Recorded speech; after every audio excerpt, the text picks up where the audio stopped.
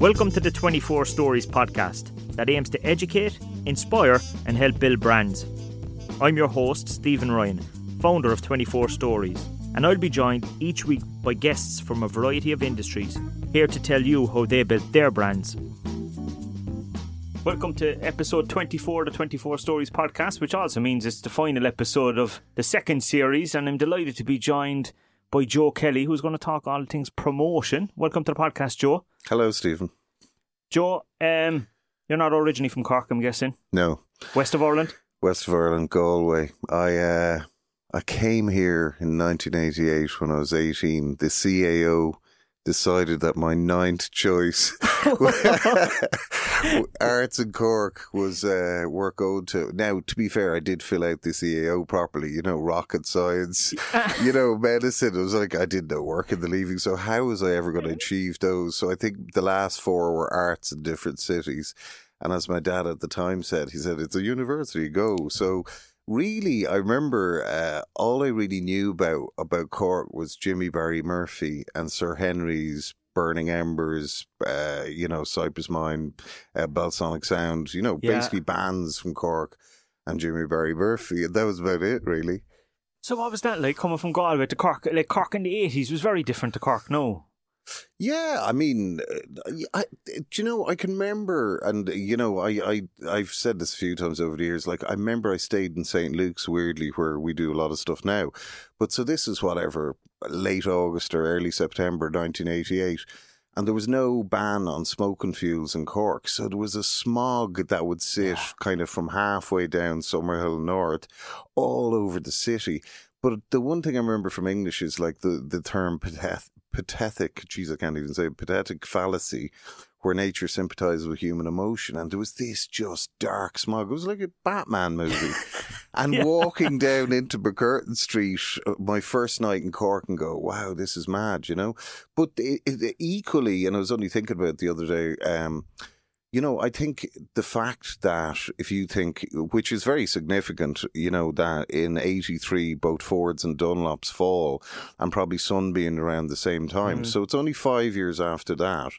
And so, Cork's always had, back in the day from the Merchant Prince time, it's always been a wealthy city. Mm. But obviously a huge amount of jobs went in the city. So it had that the start of post-industrial. And I really feel that has always fed into, the fact that we had non-attacks and, Stump and certain bands coming out of the city, Micro Disney, to the next phase with the Sultans and Franks. And I think, the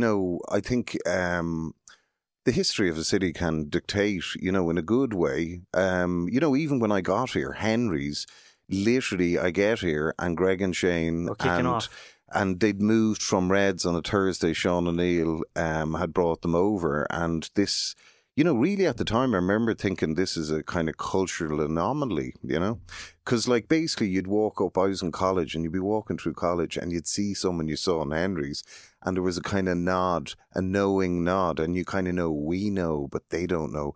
And really there was, but very, very quickly it just blew up, which was incredible time in Cork. And at the same time, I'd be walking through, seeing fellas you'd see kind of wearing baby grows the night before in Henry's, adult size ones, which was the rage at the time. And you'd see Niall O'Flaherty, the lead singer of Sultans of Ping, walking through in a leopard skin coat. And you're like, I remember the first time seeing him going, I hope he's in a band. You know what I mean? Because so, there was a lot of characters then, So. Yeah, it's interesting what you say about the culture, because I suppose the likes of Manchester, Detroit, Chicago, a lot of them had the same kind of thing, didn't they? Where industry shut down and music evolved out of it. Very much so. I think I would always draw those parallels, Manchester, as you say, Detroit, Sheffield. Yeah. So there's something, they speak of Sheffield that they could hear the machines, working 24 hours and the clatter and bang. Yeah. Because, a huge element of electronic music came out of Britain. But as well, what we had here, and if you think, even when I came to Cork, it was like, it's classic second city, a little bit of a chip on the shoulder, but we do our own thing our own way. And, someone asked me the other day, why are you still in Cork? And I was like, because it makes more sense to me than Galway. I'd gone to boarding school in Dublin. So even though I go home to Galway, it just doesn't make sense to me in the same way Cork does. Don't know why. That's just because I suppose when you come to a city at 18, that's the start of your real growing up, and I did that in this city. So, like, when you were doing the arts degree then in UCC, yes, like, what was the plan? Going to teach or something? Like, what was the ultimate plan? Not at all. Jeez, there's write books or something? Zero plan. It was just I'm here for the laugh. No, it was just like, I don't know, you go to college, don't you? So went to college, and within a few weeks we'd started, I started a band with a fella I knew that was staying around where I was, and then, so that was one of the goals, start a band. We weren't very good. We were called Knee High Loves the Grasshopper. What kind of music? Ours pop. We did actually come third in the Macra Firma UCC song contest in 19 whatever it was, maybe early 89. But then there was a guy I knew called Ger from Limerick, and Ger and his buddy Trevor went down to Sir Henry's nightclub, and they met Sean O'Neill. Now, I didn't know Sean, but I knew him from seeing this brilliant Irish programme called Megamix that would showcase Irish bands from the Cathedral Club in Dublin. Yeah. And his band, Burning Embers, were on it. So I knew this guy, God, he's the lead singer of Burning Embers, and you go talk to him. I remember going down to the Grand Parade Hotel at the time, which Henry's was part of. So basically, Ger and Trevor had rented out Henry's, and they told me it's £140. Go talk to your man, Sean O'Neill. So I went down and we got a Wednesday night, and this is whatever, like, I don't know, March 1989. And so I rented it, and we did a night, myself and this other guy, called the Blah Blah Go Go Club. So the idea being blah blah, you talk, go go, you dance, blah blah go go. And we did a few of them, and that was really the start of me renting out clubs. But I'd been DJing before that anyway, from about 87, because where I went to boarding school, there was a kind of mad professor, priest called Father Jack Harris. And Father Jack... Did he inspire Father Jack and Father Ted? No, but Father Jack was this mad physics fella, and he had taught... Jerry Ryan and all these guys community radio. So he had this shed out the back of the school, and in it he had, and this is 86, 87, he had two Technics, a mixer, and basically it was a pirate radio station, but we called it, inverted commas, community radio. And so I had a show on that called Sham Rock. Basically playing Irish tunes. I mean, I don't mean diddly diddle, but kind of, Irish Blue, rock or something like that. Blue in Heaven, whoever, Cypress Mine, I don't know, whatever bands, so. And so that was my first thing of, starting to do what I really do now and have done in Cork for, I don't know, whatever, 35 years. So it evolved from there. So you finished your degree then, and no, I didn't. Oh, you didn't? No. You got distracted? I failed summer, failed autumn, repeated summer, got through. Then it was just a cover for doing nothing really. Effectively, by the time we had started renting out clubs, and myself, it was originally with a guy, one fella, then another buddy, Ollie, who's from Waterford.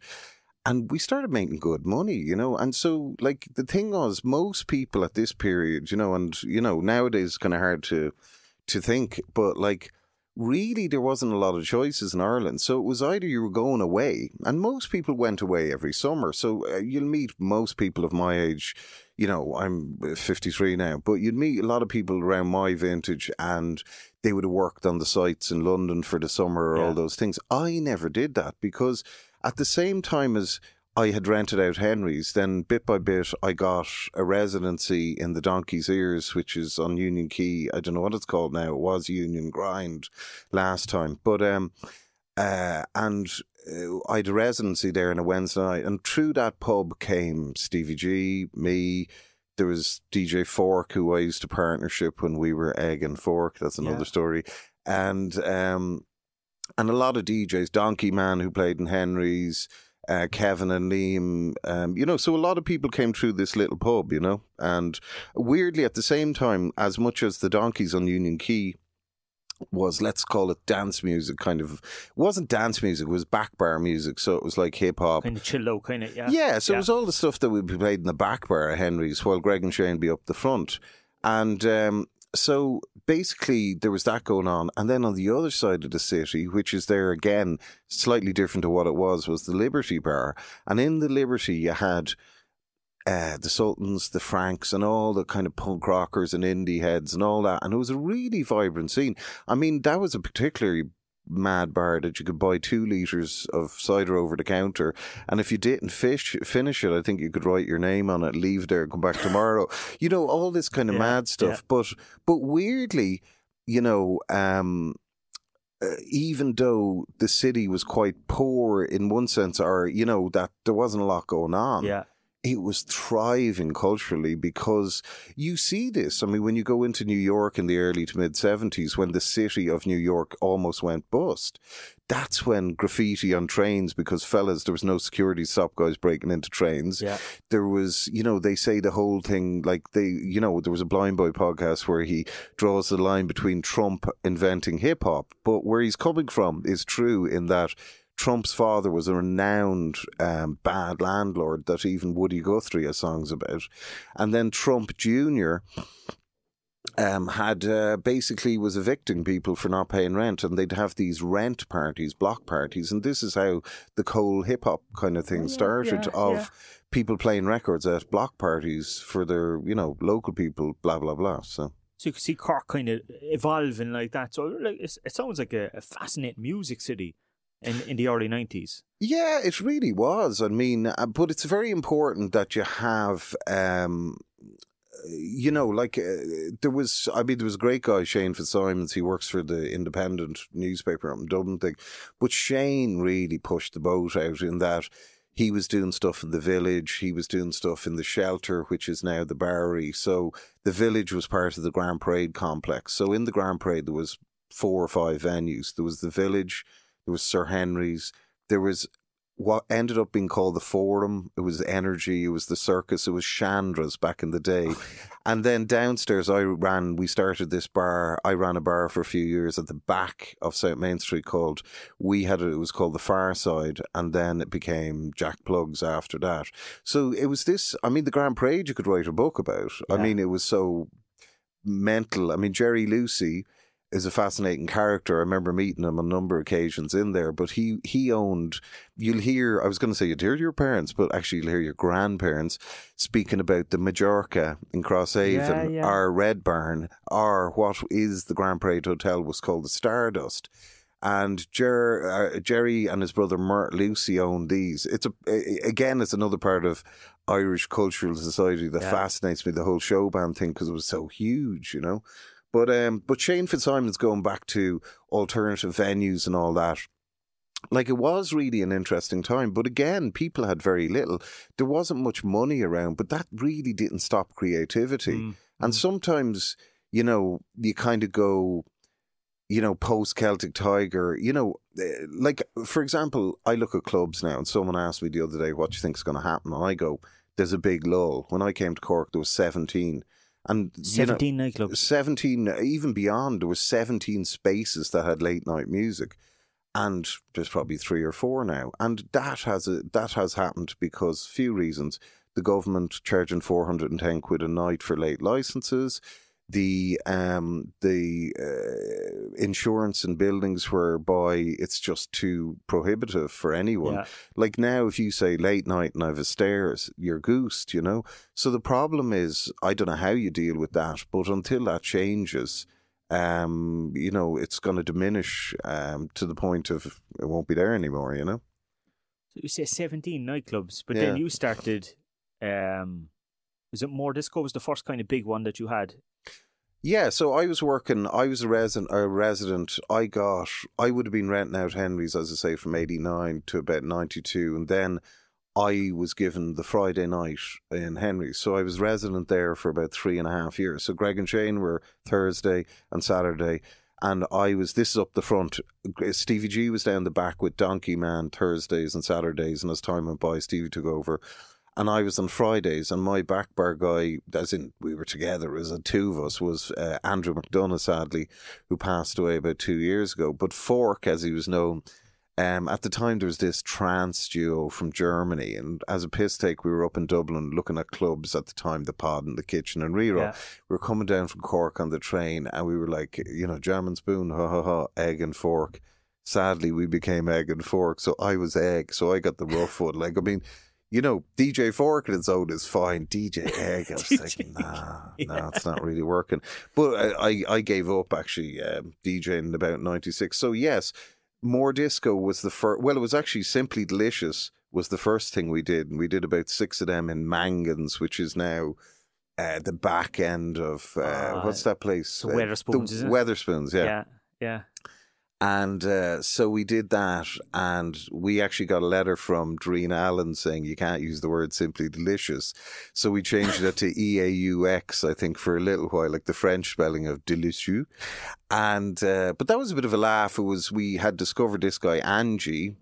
Michael Nason's his real name, but he was known on the streets of Cork as Angie. So Angie had come on board, and then we were like, man, he's brilliant. So we put him together with Stevie, and we started, there was nothing on in Cork on a Monday, Tuesday, Wednesday night.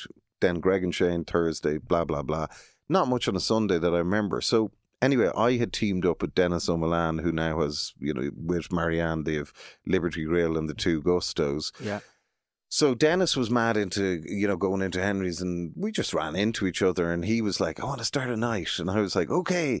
And so we started doing stuff together, and it was great because he's a great business acumen. And, I suppose I was good at ideas. So that Simply Delicious was grand, but More Disco was that brought it on a bit because it was a weekly club. The other thing was a monthly club. And More Disco started in what is now the Oliver Plunkett. At the time, it was called Norma Jean's. It's also called Zoe's. It was originally Zoe's, then it became Norma Jean's. And we were saying to your man Adrian, the owner, we were like, Adrian, that is a terrible name. Change it back to Zoe's. It's got reputation. He did change it back to Zoe's. So technically, we were in Zoe's for the second phase of Zoe's. First phase was Sean Zapp, who was a great Cork DJ. I'm sure he still is. Don't hear from much these days. But so that's Zoe's. So we did that, but we started getting maybe 100 people. And this was a Tuesday night. So we really monopolised. I said to Dennis, look, he said, we'll do a Wednesday night. And I said, no, we do a Tuesday. Why? Yeah. I was like, there's nothing on Monday, Tuesday, Wednesday. We stay a day away from Greg and Shane, and you make something into it. Anyway, we started, and after probably a year and a half, we were getting 400 people on a Tuesday night, paying £3 or something like that to this disco club. And then we had a back bar with Andrea, who started Radio Friendly. That was the Love Lounge. And basically it was disco and soul and all that. And it was a very open door policy. And we were very clear about that we always wanted to be. Because you could have, on doors in Cork, I remember we had incidents with bouncers where, they might be a little homophobic, and we were quite the opposite, you know. And that, in many ways, it was kind of ahead of its time, wasn't it? It probably was, but not in the sense that anyone that we hung out with. For example, at the time, Loafers in Cork and, Derek, amazingly brave to have, like that was, we'd say, a gay bar in Douglas Street. Yeah. It became a bigger bar as years went by, but the old one, which was quite a small, no old man's bar, was amazing in that, weirdly, almost by saying you're a gay bar was like a little bit of protection, because it said a certain type of person's not going to go there, and anyone that's pretty open-minded would. Go in. Yeah. So, it was kind of like, if you'd gay buddies, I don't give a shit where I go. Yeah. So, we weren't doing what they or the other place, which, would have been one of the the Key Co-op originally, and then Arthur started the other place. But I suppose places where people feel safe, you know what I mean? And so we wanted to continue on that. And on top of that, if, we were like just going, look, the Pink Pound is as good as anyone's pound. Yeah. We're cool with it. You know what I mean? So, and how did you promote it? Like this, for a lot of the listeners, there was no internet really. Oh no, it was actually better then, I think. Yeah, how did you get the word out? Like, was it? Jesus, that was so much easier, because I felt it was so much easier because what I had noticed was I used to, when I started I mentioned earlier, the Blah Blah Go Go Club, when I'd started that, literally you go get a magazine, right? So this is pre-computers. You might find an old magazine, the picture, go, I like the picture. And then you go to a stationery shop and they had this stuff called letter set, which you would have letters, 6 A's, 4 B's. And you'd put it and line it up and rub it out with a pencil on the back, and the letters come out. So you'd basically build your flyer. And because I was in UCC, I'd kind of photocopy 4 of them. then put forward to an A4 and then go photocopy 100, you know. So I've got my black and white flyers. And that's how we started. And like, no one was doing flyers in Cork. That's why, because, you know, going back to, you know, if in anything you want to make it work, you kind of have to do the groundwork. And I was there going, I've taken over Henry's on a Friday. This has been my dream for a few years. I'm not going to let this not work. And I made my own flyers, designed them myself, made them, put them out myself, and just pushed it. You know, in saying that, you know, eventually if something's good, it will come good. You know, that's the other thing. But more disco, more importantly, I had looked, and the only flyers really of consequence at the time would have been when Henry's did the Weekenders and they do a full colour flyer because it was expensive. So we were lucky. I saw this designer in Cork. He had done something for the Triskel or sexual awareness. I remember he had a little man with a condom on his head, and I was like, wow, that's brilliant. And he's still a designer in Cork, John Byte, Byte Design. And anyway, I spotted him and I was like, man, he's really good. So I went to him, and I just knew that if you spent a bit more money, in other words, be better than the competition, stick out more. So not alone was it we were going to do design, but it being more, MO for the R, you know what I mean? Big disco, or, you know, even my buddy was like, no one will say more in Cork. And I was like, nah, they will, because he's Munster Irish. He would have said moor. And I was like, Galway, and we'd say no more. But anyway, they did say more. So what we did was I'd gone, and you know, I've still a penchant for the car boot sales and all this malarkey. I didn't go for years, but I've started recently in the last year or two. But anyway, I went to junk shop, whatever, Oxfam or what it is, and I found these knitting patterns right from the 70s, you know, and the cheesiest people in ponchos. So basically, I brought these to John Byte, maybe 3 or 4, the cheesiest of the lot of them. And he had, you know, he had a computer and he cut out the background and then put kind of this. I still have the flyers. I mean, still, whatever, 28 years later, if I was to show them now, you go, design-wise, they stick out at you and they catch your attention. So we were like, we want to have the best flyers, which we did, I believe, at the time, for a weekly club. Absolutely. There was no one, and for a long, long time, I don't think anyone got near us. Henry's would do flyers occasionally for, you know, foreign DJs, but they weren't really on a weekly basis doing it. So it was something that I just said, you know, both myself and Dennis, that we want to be different and stick out as being different without being, you know, for making it fun, because it was the 3 girls in ponchos, really cheesy 70s vibes with this long skinny flyer. Then, you know, actually Simply Delicious was even better. Again, it was funny. We were basically, the first one was because when we did Simply Delicious, it was cheaper to get 2-colour print than a 4-colour print. Okay. This was no problem to John Byte. So we said we wanted to do Simply Delicious fruit, whatever, we came up with fruit. So John put this, whatever you can do with the lapping over of print colours. It was a yellow background and we had strawberry. And I was like, do you know what we do? I don't know how I heard or whatever. There was that you could get strawberry scent where you get the incense, those shops. So we got a sock covered in incense and rubbed the side of the flyers. So when you got your flyer, you would smell strawberry. You could smell the strawberry. And then the next one was lemon. And then the next one was pineapple. And you could actually smell off the flyers the scent. You know? There was a kind of anticipation for the flyer every week then, kind of like, what are they going to come out with next? Is it that kind of a thing? Absolutely. But as well, I think from a design point of view, like, you know, anyone that's into design, if I don't know, I'm sure it's archived, but like you had The Face in England at the time, and there was another magazine, I can't remember what it was, but anyway, same area, like design. So like when we did More Disco, we got flyer in the month of The Face magazine twice, I think, right? Oh. So I was going, how are we going to catch their attention? So I was like going, so I said, I went to John Byte again, and at the time there was a VHS boxes, and sure, you'd find them anywhere. So we got a mock cover made up with More Disco, and at the time we'd moved on to kind of Smiley Brady Bunch family. And then I bought some cheesy blue kind of like, fur, and lined it on the inside, glued it in. We put a cassette in there, flyers, and something else, can't remember what it was. I think it could have been even a jigsaw, a small jigsaw, 24-piece jigsaw that you put together and it read something like this. But anyway, we got flyer of the month for that. And then when we did the Southern Soul and Disco, I think we got it for that as well. So you were trying to kind of get your name out there. And as well in Dublin, I should mention that at the same time, there was a lot called Strictly Fish. And they were running this night in Reraw called Strictly Handbag. And they had the most beautiful, they'd make these little, I don't know what the name, origami is doing papery stuff. Yeah. But basically it was a die cut, which means you cut into the paper and it shows you all the fold lines and you'd fold it up and you had this beautiful little paper handbag.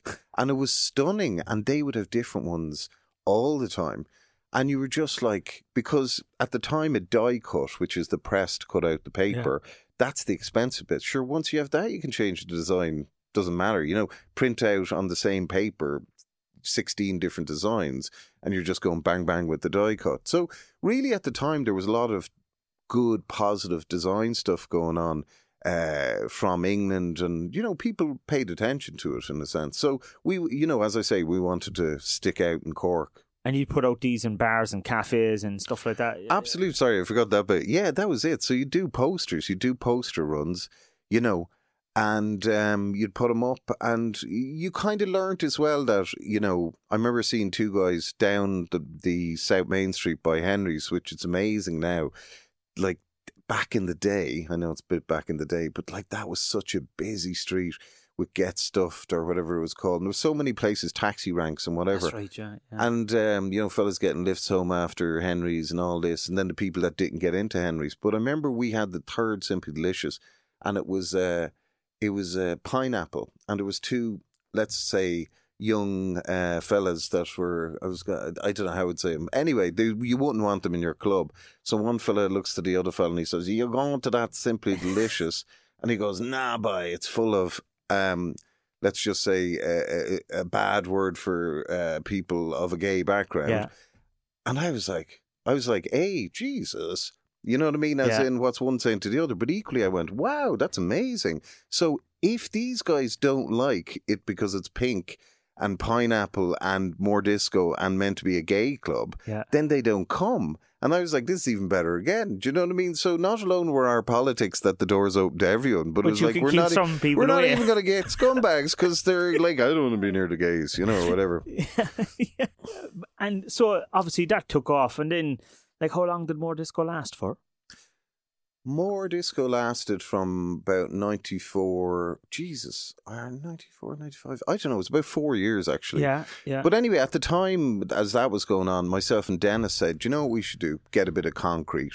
And we started to look at buildings, and we were doing this. And at one point we looked at the Roundy, and this was maybe around 94, 95, something like that. And I think it was going up for sale. I can't remember what happened, but long story short, at the time in Dublin, there was two guys, Jay Burke and Owen Foyle, and they had re-rawed the Globe. Basically, they were the hotshots in Dublin. Well, there was three hotshots. Hugh O'Regan, there was John Reynolds of Pod. Of the Pod, yeah. Of all that, Electric Picnic fame, and Burke and Foyle. And long story short, we were looking for, and through an ex-girlfriend of mine, we met them. They were thinking of getting bigger and moving, doing something in Cork. We wanted to do something in Cork. And we were looking for 2 years, and eventually, I don't know how it happened, but Tom Colden of the Marina Market fame met Burke and brought him down, Jay Burke, and brought him down and showed him what is now the Bodega. So we opened that. So basically, between the four of us, and we got money from breweries and all sorts of stuff you could do then, we basically bought a warehouse in the Coal Quay, and the four of us... Is that what it was at the time, before he opened it? There was pigeons flying around there. It was literally... I'd imagine it was a bit like The Loft, was it? No? It was a bit like that, but literally it was uninhabited, and there was pigeons, and it had been like a cash and carry and something, like, which is remarkable when you see the size of the building, the Bodega now, is if you go around to North Main Street and you look at Mr. Price, it's exactly the same as the Bodega. It's the other end.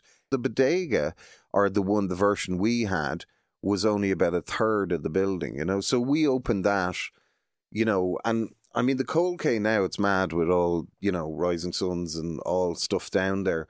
But I mean, at night time, you did not walk down the Coal Quay because you get hopped. Like, there was no street lights in the Coal Quay.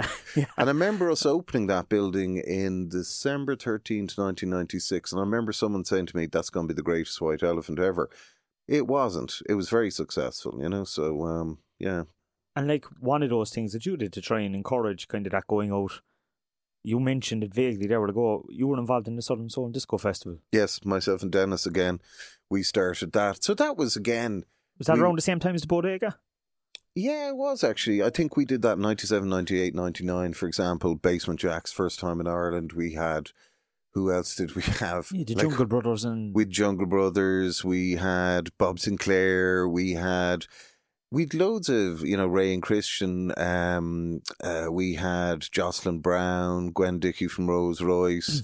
Yeah. We'd loads of people, but that was sadly, actually with Pat Lobby as well, there was 3 of us. I remember again, sometimes you do these things and I think we lost £28,000 in year 1. And you're kind of going, why are we doing this? But we kept doing it. We got Guinness sponsored or funded it a bit better in year 2, and we cut down on certain things. I can't remember what we did, but I look back in the 3 years, and again, going back to be fair to John Byte, who did the design, I could show you the design now, and we will put them up somewhere soon. You're going, we had this it was headphones, and we'd made out of the wire a kind of smiley face. And it was, very simple, but very iconic as well. So, I remember the Southern Soul and Disco Festival because I was very jealous. I think I was doing my leaving cert in 99 or something like that. And I was like, there's great acts. But it was literally on the weekend before it was starting. Oh, yeah. And were you trying to do an alternative to the Jazz Festival? Yeah, I mean, it's funny. You always think of a festival and it's there forever. So the Jazz or the Rose of Tralee. But that was businessmen came together saying there's nothing happening in Cork.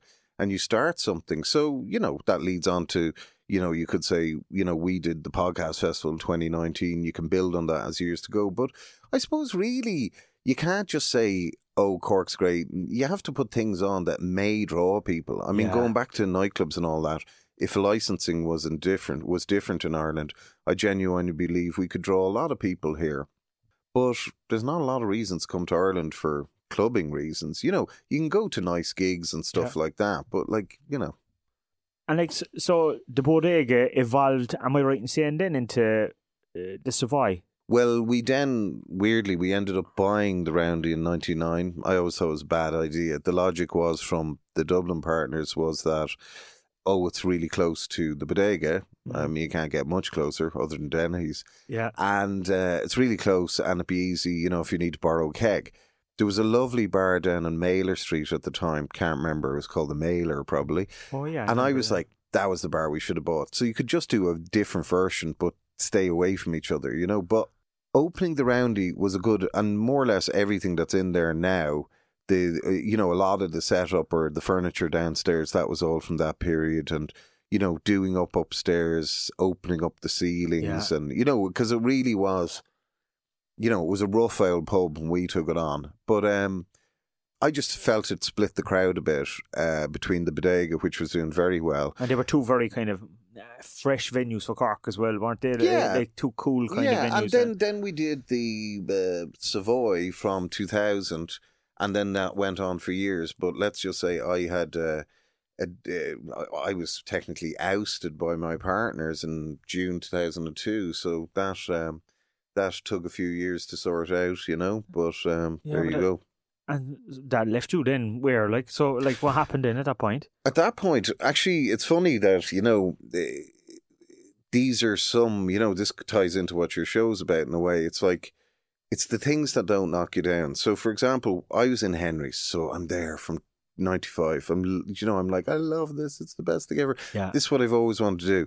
By 95, we had started to do more disco. The owners at the time started kind of hassling me because I was doing a club night outside of the Grand Parade Hotel. Yeah, I was like, you're not paying me a retainer, and I want to make a living out of this, so I have to do something. Anyway, so the pressure started coming on. And after 6 months, I said, see you later. Yeah. And I remember walking out the door because there was a record room upstairs. And at the time, the DJ box was up in a ramp. There was this big record room full of records of Greg and Shane's. I had my ex over in the corner. But anyway, I remember walking out with the last box and just the weight lifting off my shoulders at distant, mid-95. And I was just going, that's one period of my life. The whole 5 years, really. 3 years up front, 5 years in the building, 5-6 years gone. And so be it. But I knew the Bodega was in the pipeline, which they didn't know. Yeah. And, that was another period of my life we went on. And then that ended, which sadly in that court cases are quite drip, drip, drip. And that took about 4 years. I won, they lost. But, it was just, I suppose I was like, for those few years, I was like, I don't know what I'm going to do. Because your hands were slightly tied, you know what I mean? When Cork ended, I was like, don't know what I'm going to do. My parents had a summer house in Connemara and I moved there for 6 months. I was there on my own. I had a recording studio and was just making tunes and having the crack. But, probably losing the plot slightly as well. Yeah, it was a tough time, I'd say.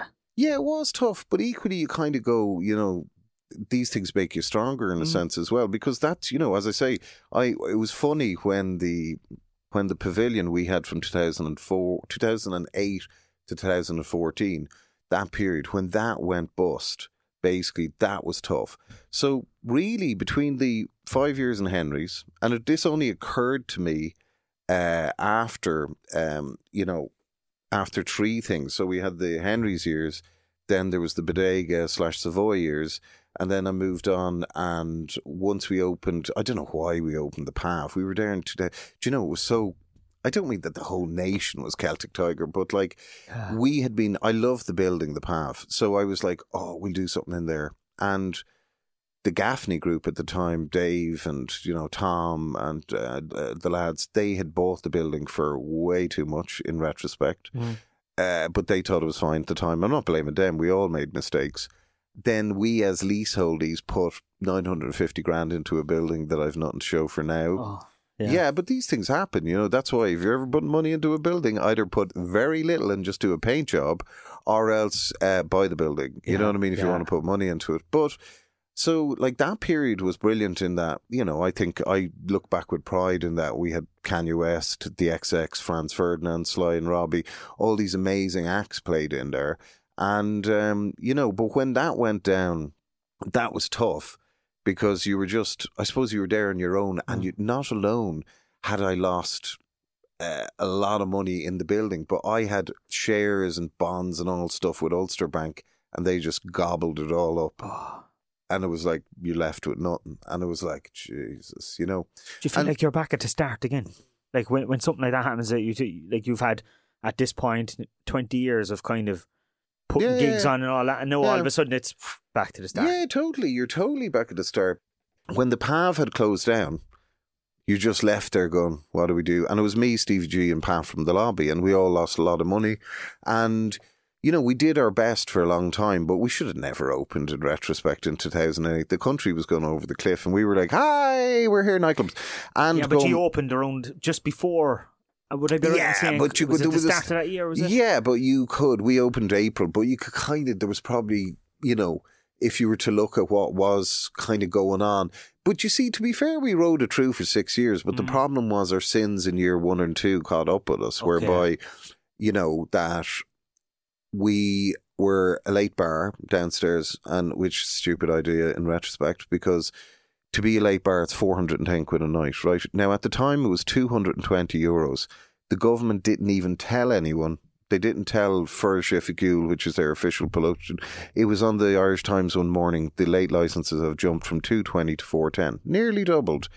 And so now, being legal 7 nights a week, you're paying $3,000 a week just to have a late license. That's a lot of drink you'll have to sell. Yeah, but yeah, because it's just bonkers. I mean, I've been in New Zealand, and I think they have something like, might be $5,000 for a year for a license, and then as long as all your fire certs and licensing and all that's in order. But Ireland is it's really backwards with regard to everything. With regard, if we're to be true Europeans, like my buddy, he's from Cork, Mushroom Designs, he lives out in Paros in the islands. He's from Bishopstown, Mushy, but but anyway, he does a lot of our stuff. But like, he's there, and he can go downtown at 4:00 in the morning, and there's a little kiosk open, and in the top shelf there's beer, cool beer, and there's no problems. There's no fights, there's no nothing. And it's kind of nanny state of the government to presume. I'm not advocating off licenses open at 4. I'm not trying to say that. But what I'm trying to say is how the whole idea of a public house came about was because in Father Matthew's time or before, it was so mental that people were drinking gin and falling around the streets, and it was bonkers. And they said, if we create a public house where your name is over the door, whether it's Ryan's or Kelly's, and that Ryan family are going to keep an eye on all their customers, that's how public houses came about. So to be fair to publicans right across the boards, and generally nightclubs and everything else, they run their establishments well, but you keep getting knocked down. You know, personally, the whole insurance thing is another thing that should be hugely challenged, because over the years, you know, in the PAV, like we were coming to the end and we were getting near closing down, we had 4 people suing us for blah, blah. One of them was legit. The other 3 were complete bogus. We got a letter from this girl, you know, from her solicitor saying 15 months ago, my client broke her leg in your venue. Like, and this is the first time you heard about it? First time we've heard about it. We go through all the records and we were like, look, if anything happens, we burn the DVD. You know, even if it was 2 days later, you'd burn the DVD and you have it. There was nothing. So there was no DVD evidence because there was no case. Oh, we were in your place from this time to this time. They weren't. And because the insurance company or whoever, the barrister, said to us, can you prove she wasn't in there? I was like, can I prove she wasn't in there? How could I prove she wasn't in there? Yeah, because you'd have no recording of that. Of course, still. Yeah. Of her not being there, you know, and she got 23 grand, and you're going, the whole, you know, this is like ridiculous. Like, you know, I'm sorry, but like, it just drives me bonkers. Ambulance chasers, they're screwing it up for everybody, you know what I mean? Is it one of the reasons why there's hardly any nightclubs left today? Yes, clearly. I mean, you look at the Bowery now, and apparently it's not a nightclub anymore. It's a bar that serves till 12:30. You know, I don't know what it's called now, the Mason or whatever. Because I'm guessing from an insurance point of view, being a bar is lower down on the scale than being in a club. You know, but you know, please God, we'll see in years to come the evolution of. I think you'll see the evolution of smaller clubs if the licensing price. Because you think about it, if you have a club that holds 200 people, let's say, and it's 400 quid a night. It won't be, but that's what it was. 2 quid a head. If you have a club for 2,000 people, do you know what I mean? What are you paying? You know? Yeah. So it's scaled to be bigger rather than scaled to be smaller. And I'd argue a smaller place, imagine 100 people, it doesn't have to be a dance club. It could be tables, table service, little jazz band playing in the corner. Those type of ideas will come to light, but God knows when, you know? So we'd probably see I suppose, going back to old times again. Like, it'll probably nearly take back 30 years, rewind the clock and start, like, people will do what you did. Well, you see, sadly what's happens is if society is not providing, if they're not providing, right, what is needed, well, then they take it into their own hands. So I met a fellow yesterday, and he has a record shop in town. We were talking about this, and I was going, bet you it'll go underground. And he said, it started. So what's happening is kids in their late teens, 20s, whatever, are having technical illegal raves in all sorts of places down the country.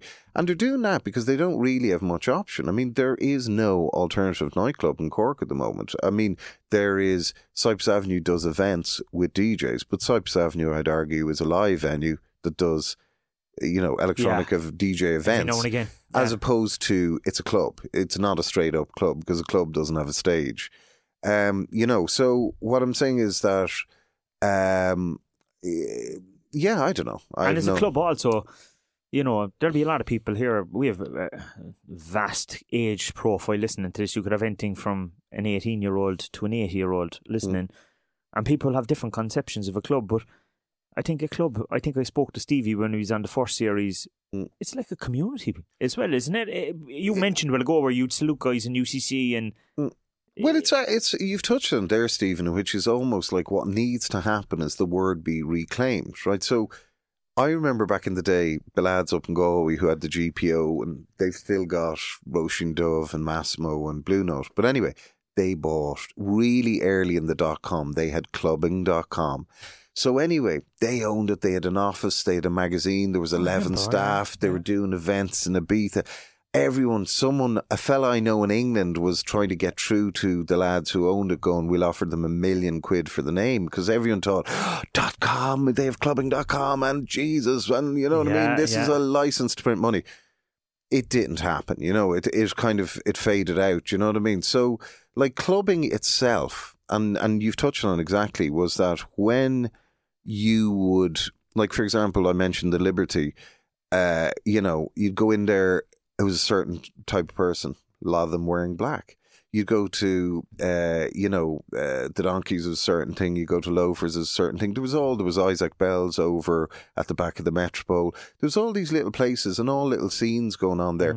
Not to say that doesn't exist now. I mean, interestingly, I know a few months ago I was out and I went to the Friary, Mike Darcy's place. We ended up there. And there was a really interesting community of people in there. And I was like, this is brilliant that there's people in this bar that have a place where they feel comfortable, because that's what you want.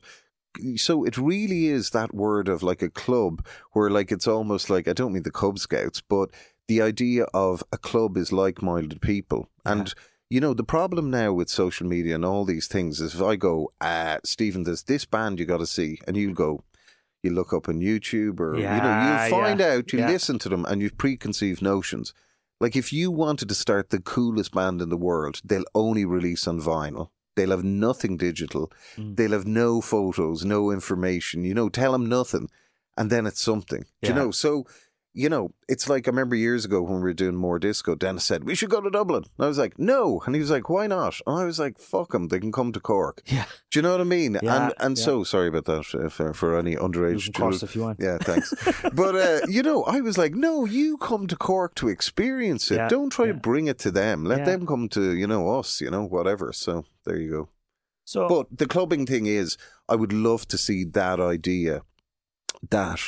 you can see it in certain communities. Like, for example, someone said to me the other day that in UCC there's a big Indian community. Yeah. And when we had the keynote for a short period, we did a night and it was all people from India. And I was like, this is brilliant. Yeah. So all the people from out of, the New Irish and people that have moved here for work reasons and whatever, you'd love them to integrate and go, come on, tell us about yourself. We want to hear a bit of Brazilian. We want to hear a bit of Polish, whatever it may be, So I'd imagine you'll never go back and do a club yourself again, will you? Like a club, open a club. Would you go down that road? I wouldn't really, because I think weirdly, if I could put it this way, I don't think you can be one thing anymore. Okay. So, you do a podcast, you lecture in marketing, you probably are involved in some businesses, blah blah blah blah. That's the kind of game, is have loads of eggs in different baskets. Yeah. And if all the little eggs can give something back. So, for example, what myself, Ed, and, Keelan who works with us, and, all the other people, what we're hoping to do, we run a thing now called the Good Room. So since the PAV, when that closed down, 2014, I was there going, what am I going to do? What am I going to do? And luckily... my sister, who lived in New York at the time, she said, I'll pay for you a ticket. Come over here. And because I had kids, I was going, you're looking from a parent perspective and you go, there's Monkey Maze and there's, Safari, Go Safari or whatever it's called. Yeah. And if it's dry, there's Photo, House and Gardens, and we've walked around that 6 million times, which is great, and look at the monkeys. But I was like, there must be more. And I'd gone to, in Dublin, I think it's closed now, sadly, Imaginosity. Did you ever go to that? Yeah, I didn't go, but I heard of it, yeah. Oh, it was amazing. And it was based on... So when I was in New York, I went to, and I saw the Brooklyn Children's Museum. Now, museum sounds dusty, but this was quite the opposite. This was like telling you about the cultures of people that have lived in New York over the years. It was pure children's education through... history and all this, really, really well put together. And I was like, we could do a bit of this in Cork. So I thought at that point, maybe this is what I'm going to have to, or look into doing. But anyway, I came back to Cork and my missus was singing in a choir called the Jingle, Bells, the Jingle Bells, who sing around Cork at Christmas, for penny dinners. And basically they were singing in St. Luke's. And even though I'd lived on the north side, Patrick's Hill and, Montanati and all over the north side for years. And I lived in Tivoli. I'd never been in the church in St. Luke's because it was Church of Ireland. She's singing there. I walk in the door and it was the Eureka, Eureka moment. And it was just like, Jesus. And the church in St. Luke's, because it's red sandstone, I believe, as opposed to like limestone, where it's like, the buildings on the Mall, they're very... You're like, wow, that's really nice. it's kind of there and you don't notice it, even though it's ginormous. Yeah. You know what I mean? So I walked in the door and it was December 15th or something. It was Baltic. And, you know, my son at the time, he's 12 now, but he was 2.5 or 2, something like that. And he was like, I want to go to the toilet, I want to go to the toilet. So we just sat down and I'm going, wow, look at this church. Went across the road. I'd been in Henshey's before, but not in the wine bar. Went into the wine bar. It's like, what a lovely atmosphere. Knew what Henshey's was like. And I was like, wow, this is amazing. The whole idea of a triangle, and not that everything's triangular, but what I'm saying is the rising tide lifts all boats. In other words, if you want to do something in an area, it's actually really important that you've good neighbours that are doing something different, but it's all working together. So, to be fair to Cork, you look at the McCurtain Street now, and, you know, I mean, I lived in McCurtain Street in 92 for maybe a year and a half, and it was mental at night time, like bonkers. You look at it 30 years later, it is shishi. I never thought I'd say it, you know? Yeah. And so this does happen, you know, but, so there you go. So out of that visit, to St. Luke's. Oh, yeah. And so basically... You came up with an idea then, well, St. Luke's, I was there, and I was just going, Jesus... You know, if you put in a proper lights, proper pro production, I was like, this is world class. And I was there going, knowing an old building, because I didn't think there was heating there, even though there is, it's been broken, but there's nearly all fully fixed. But anyway, I was like, who owns the building? And I was like, Cork City Council own the building. And literally I approached the arts officer, Maeve Deneen at the time, who was brilliant, and maybe in January, and she said, look, maybe apply for funding and see what you can do. So we went to them, we said we'd like to do a series of gigs in August. The reason I picked August was I said the outside temperature would be grand, so even if there's no heating, it'll be bearable. And that run, the first act on stage was Owen French, aka Talos, supporting Balanescu Quartet. They'd done this famous album of what are they called? Kraftwerk covers, but chamber orchestra style. This is 30 years ago. Anyway, there was them, Mary Black, Cara Sullivan, I don't know, was Mick Flannery there maybe. But anyway, we had 8 nights, and sure, it was brilliant. And, you know, it was very simple. It was like, look, the building is amazing, and, you know, put in proper light, sound, staff, you know, people that, you know, basic stuff. People are coming in, how are you, how's it going? And when they're leaving, just say thank you. I mean, it doesn't take a lot. And if you do it, it's amazing, because we do notice this in sales, that we find it easier selling tickets to St. Luke's than other venues. Like, you know, we do occasion gigs in Cypress Avenue or the Opera House. Yeah. And just, I don't know what it is traction-wise, but St. Luke's just has an extra bit of something. My personal belief is because we don't have, you know, almost when you were asking me about, you know, would you have a club? We only do 40 gigs a year, and they have to be, you know, we did a run and we had like 90 people. Now the church holds 400. And if you have 90 people in a church, that's 400, but it could even do more. Yeah. It's not going to work. So anyway, we do bigger acts, and we do 40 of them a year. And that's about it. Over a year. And then you see people leave going, that was great, that was great. You know, 1 or 2 haven't been perfect, but in the greater scheme of things, most of them are very good. So it's interesting. That's kind of like going back to what you did initially with Simply Delicious, where it was kind of that spaced out once a month kind of. I know it's a bit more, obviously, but very much so. You know, it's kind of, if you limit something, yes, it creates a demand in itself. Yeah, I mean, the thing is regularity, you know. So, you know, interestingly, you know, have it once a month. I mean, we used to do Telefunken back in the day in the Metropole Hotel. That was 1,200 people. In 3 rooms, and we started, it was £8, then it was tenner on the door, and we after 3 of them sold them all out. And it was because I think, like anything in life, you know, if you start a coffee shop and it's good, or a restaurant or a clothes shop, doesn't matter, if you really believe in it. And that used to sell out, because I remember going to the very last one. I think it was slightly before my time, so I got to the last one, and it was just phenomenal just to see everyone was looking for tickets for it. Yeah, and I mean, I remember at the time, no one was doing visuals in Ireland, and we had, like, we were doing really well. So this probably, I don't know, 95. I think, you know, something we were doing so well, like we were getting like, you know, like an almost a weekly wage out of 1 night a month, because we had Guinness helping us sponsor it. You know, we ran it really well. And on top of that, we'd visuals, these guys, the only guys in the country doing it at the time, called the Lighting Surgeons. And like we were able to cut a room with a screen, like, loads of little tricks. Good DJs, good music, nice people saying thank you, please, basic stuff. And, by the law of averages, it should work, So all that kind of experience has led you to, I suppose, the good room. And then you had a festival, didn't you? It takes a village. Yeah. It takes a village. And was that the good room as well? Yes. That was technically Sample Culture, which is our outdoor company that we use for outdoor stuff. Like we did a series for Cork City Council called Magic Nights by the Lee. So we did loads of parks in Cork. So we did Ballincollig, Ballinlough. We did 4 in Fitzgerald Park. We did the Glen.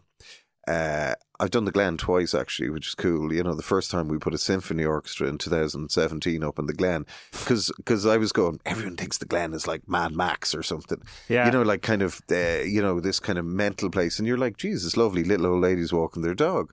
Yeah. And then I had heard that Alois Fleischmann, who's head of music in UCC for 44 years, lived in the Glen. And I was like, this would blow my head. Anyway, long story short, we put a symphony orchestra in the Glen, which was cool, But, it does lead you on. Like, It Takes a Village was, did that for 3 years in Trabolgan, which it was great. I mean, the last time we did well, but the first year again, we didn't do as well. But that might be rearing its head again this summer, somewhere around. Okay. Somewhere else, maybe. Maybe somewhere else, yeah. I mean, the only hint I'll give you is, it's almost like, back in the COVID days when you can't leave your county. And you're like, no problem. I can go from Youghal to whatever, Skibbereen or wherever it is up to, Newmarket or wherever. So, like us, the good room, myself, Ed, Keelan, like we're really sticking to Cork, because we don't really need to go outside Cork because there's enough, like we've done boat parties with Trish Harris from Cork Ocean Cruises. Cork Harbour Cruises, should I say. It used to be Ocean something.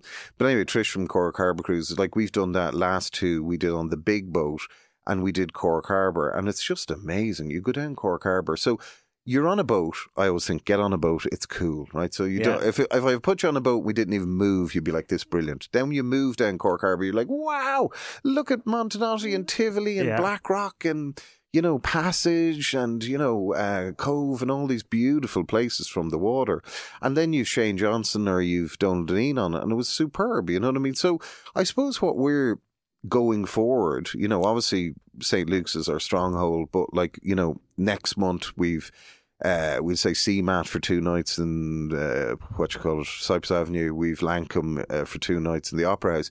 So we'll do all those things, but as well you want to be doing more stuff in different places because genuinely I think there's so many interesting places around the country or the county, should I say. The city is what it is at the moment, you know what I mean? In other words, it's kind of going back to, as well, I'm 53, I'm not 18. So the thought of being out till 3 or 4 doing a club event, not the same as, doing something. You want to do something during the day. Yeah, well, it's kind of home by 11, thanks. Yeah, that's fine. And then that leads us on to, I suppose, the podcast festival, which we did do. Well, I suppose it was Ed 3-4 years ago. We did it in 2019 and we were meant to do it in 2020 again. Obviously, that didn't happen because of the situation. But it must have been one of the first podcast festivals in the country, was it? I think Dublin was there, but I think what they were doing, which was, we've done it ourselves. Sometimes you just put a title on the thing, but theirs was spread out over a month. Okay. So it was kind of like a load of gigs with a title, while what we're doing, like this time, now we've only announced three so far from the Opera House, but we're actually doing 6 nights in the Opera House straight. Oh. So from Tuesday to Sunday. We'll have some daytime as well. Actually, that Emma Dorn and Myrna O'Connell thing is a daytime. Okay. There's and then we're doing something in the Cat Club on the Sunday night. We'll have Maureen's, basically, and there's other venues we're chatting to at the moment. So there's loads of things. We might even get you at Republic of Work to do something as well. But but last time as well, we did 11 venues, right? It was just like, what are we thinking? The lunatics. So this year we might keep it down to maybe 5 or 6, but, it's just, I suppose, a nice bit of focus. This year, it's great having the Opera House because it does, when you've big shows like we have Blind Boy, we've Off the Ball Sports, we've the new one from Brenda and Julie Haynes, Left on Red. And then there's other, let's say there's two Cork lads have a podcast. Could be any two Cork lads. There's a few. Anyway, it's not you. There's only one of you. It's not you. So two Cork lads. We've two. Yeah. Well, anyway, you'll find out soon enough. So we have kind of the best of, in Cork. And then, like last time, we had history ones, we had scary ones. Yeah. We'd, stuff focused kind of more on, girls being mothers, all that.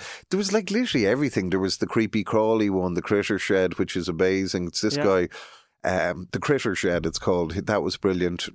Yeah, we'll have loads of different things. So it's, August, what is it, last weekend in August. We've kind of softly launched it because the Opera House had their brochure coming out. So we said, okay, we better throw something into it. But I'd say in the next week or two, we'll probably announce going Very forward. different from Southern Soul and Disco Festival to a podcast. You could be there when you're doing bands, right? It's like loading a tree, sound check at 4, and then you're like, snare.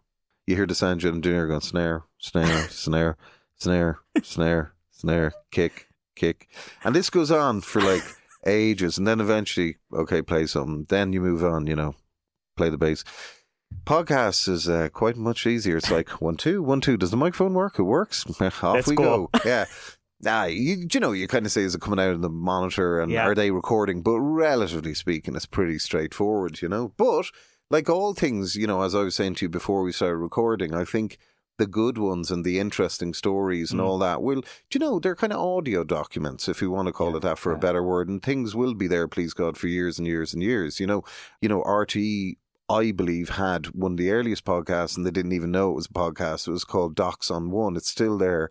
And there's like 1,500 documentaries. They're all 40 minutes or less. And they're little, basically, snapshots of Irish history. There's brilliant ones, like Cork-based ones. I'll name a few. Like there's one called 12 Mile about a guy from Glanmire called Gary Hyde who had a few pubs in Cork, and he brings boxers from Cuba to Cork. Oh yeah, it's fascinating. Yeah. There's another one about these girls. It's called Little Shop of Secrets, and it's these two ladies called the Wallace sisters who owned a shop down the end of Augustinian Street. So weirdly, it's facing what is now the Liberty Bar, and that was the centre of IRA intelligence. It was the last place where McCurtain went before he went home to Blackpool to get shot by the Tans. But that's called Little Shop of Secrets. I highly recommend that as well. And then, like, it's got a good search engine. You can find stuff about anything, and that's the interesting thing with podcasts, I suppose. Joe, we finish the podcast with 3 questions every week. So the first question, obviously this is kind of geared towards marketing, and the podcast it's not solely marketing, it's a business podcast, but yes.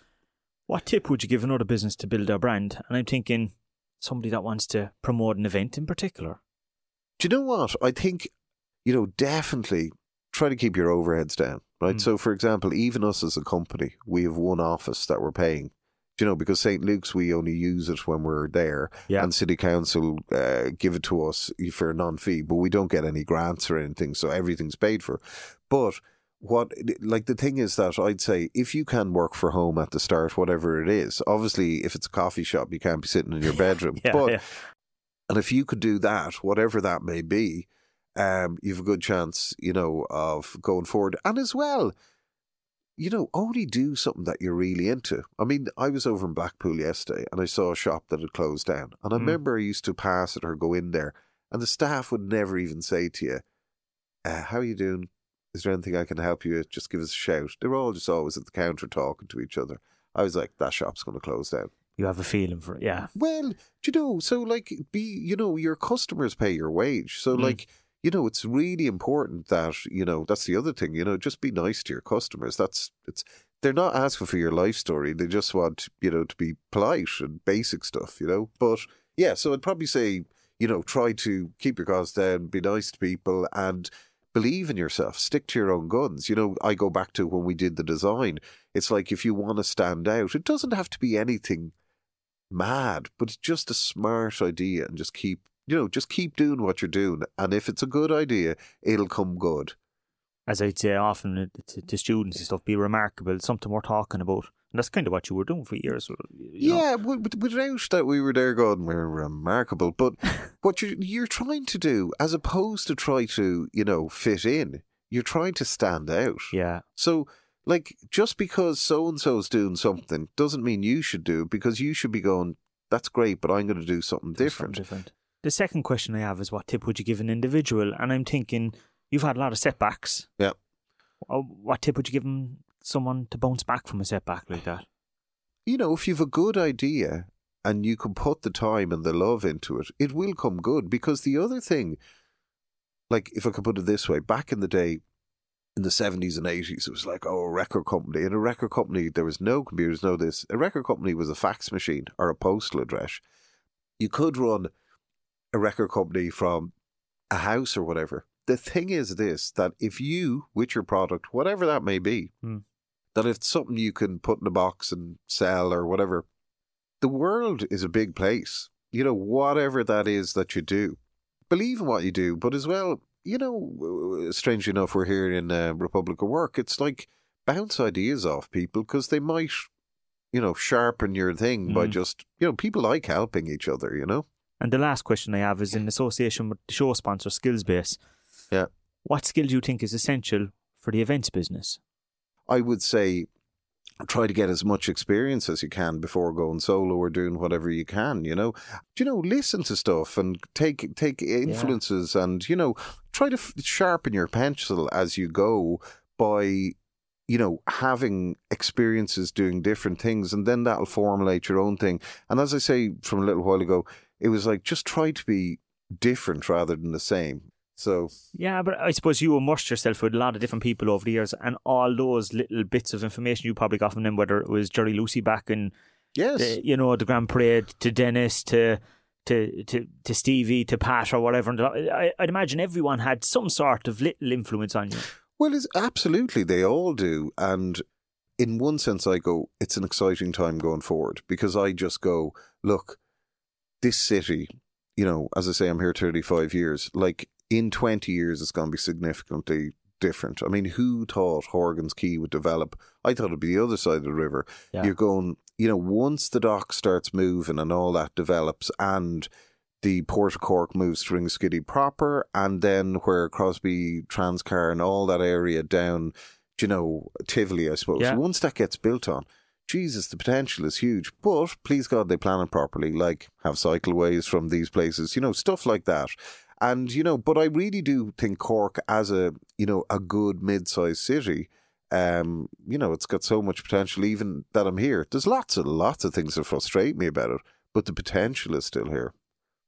And the potential to see some great podcasts coming up in August. I think it was a great way to finish the series, to have Joe in to talk about the podcast festival, to talk about Cork growing, especially from what you call yourself a blow-in. Surely you're a Cork man at this stage. No. My kids are, my missus is, but no, I'm not, because no, I don't think you ever will be. And do you know what? I don't mind it, because you just see things slightly different. So in other words, don't let it be a disadvantage. Whatever sometimes is a disadvantage is an advantage, because you're going to see things differently. Joe, thanks a million for coming in. It's been a fascinating conversation. I think we could have gone on for another few hours, to be honest. If I remembered my train of thought, I was like, whoa, but anyway, that happens with me. I go off and one, I'm like, oh, but anyway, sure, there you go. Thank you. That wraps up this week's podcast. Thanks again to our sponsor, Skillsbase app, which is a solutions provider for companies looking for mobile-first engagement and blended learning tools. To find out more information on what they can do, visit skillsbase.ie. Don't forget to like and subscribe to the show and get in contact with us on all social platforms. I will be back again next week with a brand new episode.